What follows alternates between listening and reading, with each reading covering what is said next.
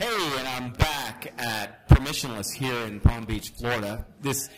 I love these conferences. You never know who you're going to meet. I sort of sit myself in the midst of the hallway and just, see who walks by. And I had an interesting conversation last night with Brandon David, who is working in Nashville on a number of different music-related initiatives in the sort of crypto and NFT space. So I thought, got to get this guy on the show. So welcome to the show.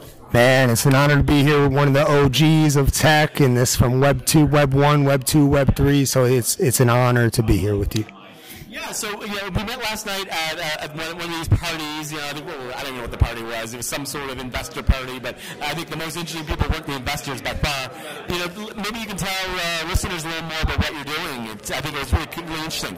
Yeah, awesome. Yeah, Music City Crypto is committed to building out the local and global Web3 community in Nashville. We teamed up with NFT Nashville, the founders, to help build up micro meetups that lead into major monthly meetups that lead into big conferences, and back to, hey, what's going on Monday or Tuesday? I want to stay here in Music City. Well, Nashville is certainly Music City. It's we've got a number of different initiatives in the music space, as you probably know. A lot of the stuff we've been doing at this point it's been based in Los Angeles, but I think Nashville has a more eclectic sort of music style. Nothing wrong with LA. I'm not going to But Nashville's a different thing. What's going on in that scene right now? Well, first of all, we have some of the best of LA coming and joining us in Nashville. John Mediana is moving some of his team for NFT Nashville and what he's got going on in the marketing world. And so we see Nashville not just as a traditional music city for country like it's been known, but it's becoming a major epicenter. And so we see, a place where tech, music, media, film, Web3, when people think of NFTs, they should be thinking of Nashville. Really? So the Nashville scene, I think country music sometimes, and maybe sort of bluesy, sort of roadhouse style music. What's the type of music scene that's coming out there? We're blessed to have guys like Sammy Arriaga, who just released Meta Girl. He did, an amazing drop on that. We have a great urban scene, Monday night, like jazz and blues at the local distro. We have beat battles that are happening. Shout out to the beatlist.com.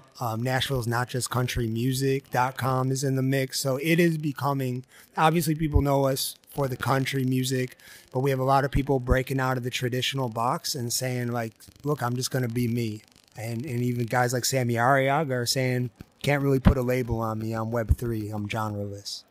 Yeah, and I'm one of my previous guests. We were talking. She represented Damon Sharp, who's a EDM music producer. He's doing a lot of stuff. And one of in that conversation, we were sort of discussing sort of the emergence of some of these Web3 centric brands that are kind of reimagined. Like Napster came out yesterday and said, they're now doing Web3. Someone bought the assets, I'm sure. And there was a LimeWire announcement that came out, I think, earlier this week that they partnered with Universal Music Group, and they're going to be doing a series of NFT drops and marketplaces, and I guess LimeWire's back. Now, the interesting thing, Napster and LimeWire, they're famous for the more negative side of piracy and copyright infringement. Now they're being reinvented as these Web3 properties. Maybe that's a kind of retro, cyber retro sort of thing happening. But needless to say, there seems to be a lot of activity in the music space and Web3. Yeah, we have friends at Minting Music who's working with Near Protocol and some others that are reimagining the space with music festivals and things like that. But guys like Sean Parker, they were just ahead of their time, right? So Napster helped make way for the Bonnaroos and Coachellas and also the Spotifys and MySpaces. So that now I think we're in a better place. It's not a financial tug of war as much. It's exodus out of some of the old ways, but some of the ways that we're working are going to work really great in this space. Oh yeah, I agree, and I think that a lot of the sort of ideas behind some of the I think you can almost call them Web 1 sort of file sharing platforms that emerged in the late 90s and early 2000s.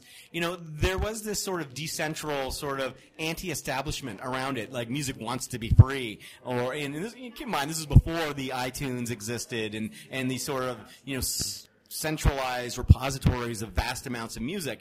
And when you look back at, let's say, the early versions of Napster, it was never intended to be like a piracy channel. It was meant to be a distribution channel. And the problem was we never got the chance to sort of fully execute on our vision for what these platforms could do. Ultimately, I think what we wanted it to be was a mechanism to get new music into the ears of people who weren't able to discover it, and having a channel to monetize those through listening. So if you listen, you get paid, and the best would get paid more.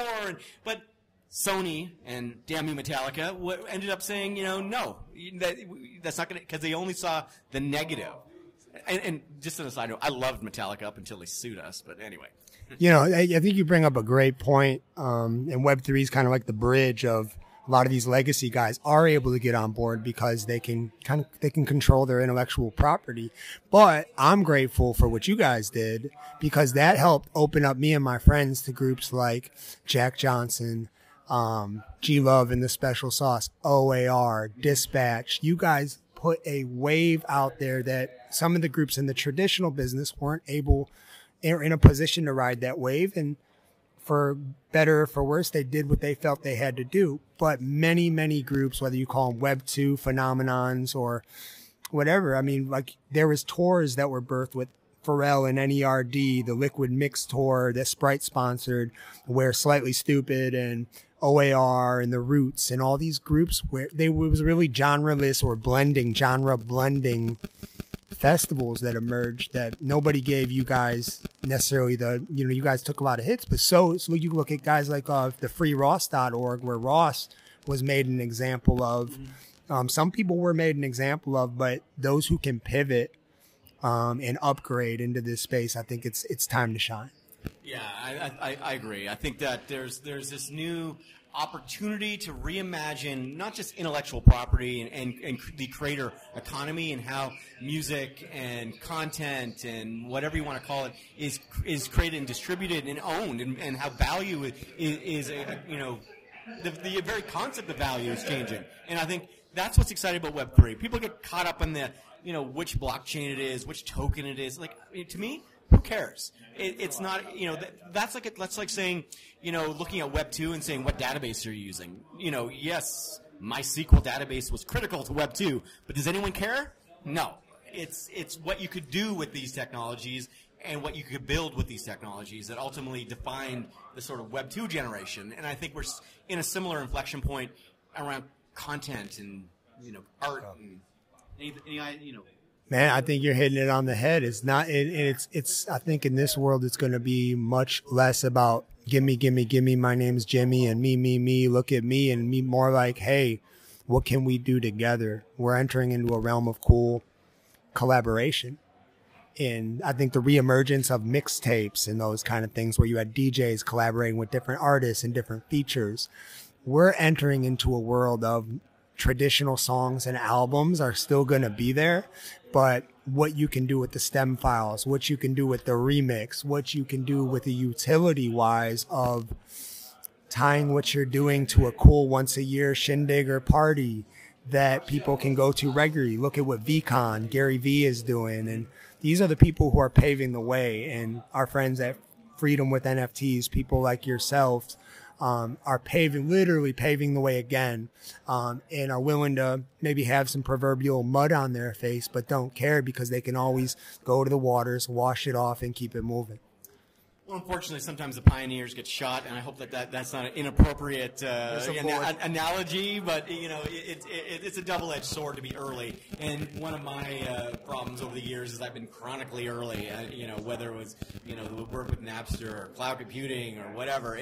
And I think I'm okay with that. I'd rather be on the bleeding edge than following, and that's always been sort of my downfall, I suppose. But why not? What's cool is like we got like these cool things called Web3 bulletproof vests, and they come in the form of a community. Yeah, I love that. So where can our listeners learn more about you and what you're up to? Absolutely. Great question. MusicCityCrypto.com, www.musiccitycrypto.com. And for any new listeners, you can check us out on fungibility.co. Every episode we include a series of challenges. You'll see the widget on the top left-hand part of the website. You can get points in crypto and NFTs by answering various questions that our super talented executive producer Laura will no doubt be putting around this. So appreciate the time to talk to us today. Man, what an honor, man. Appreciate all that you and your team have done this far. Look forward to building together in the future. And this is Ruve at Fungibility, live from Permissionless.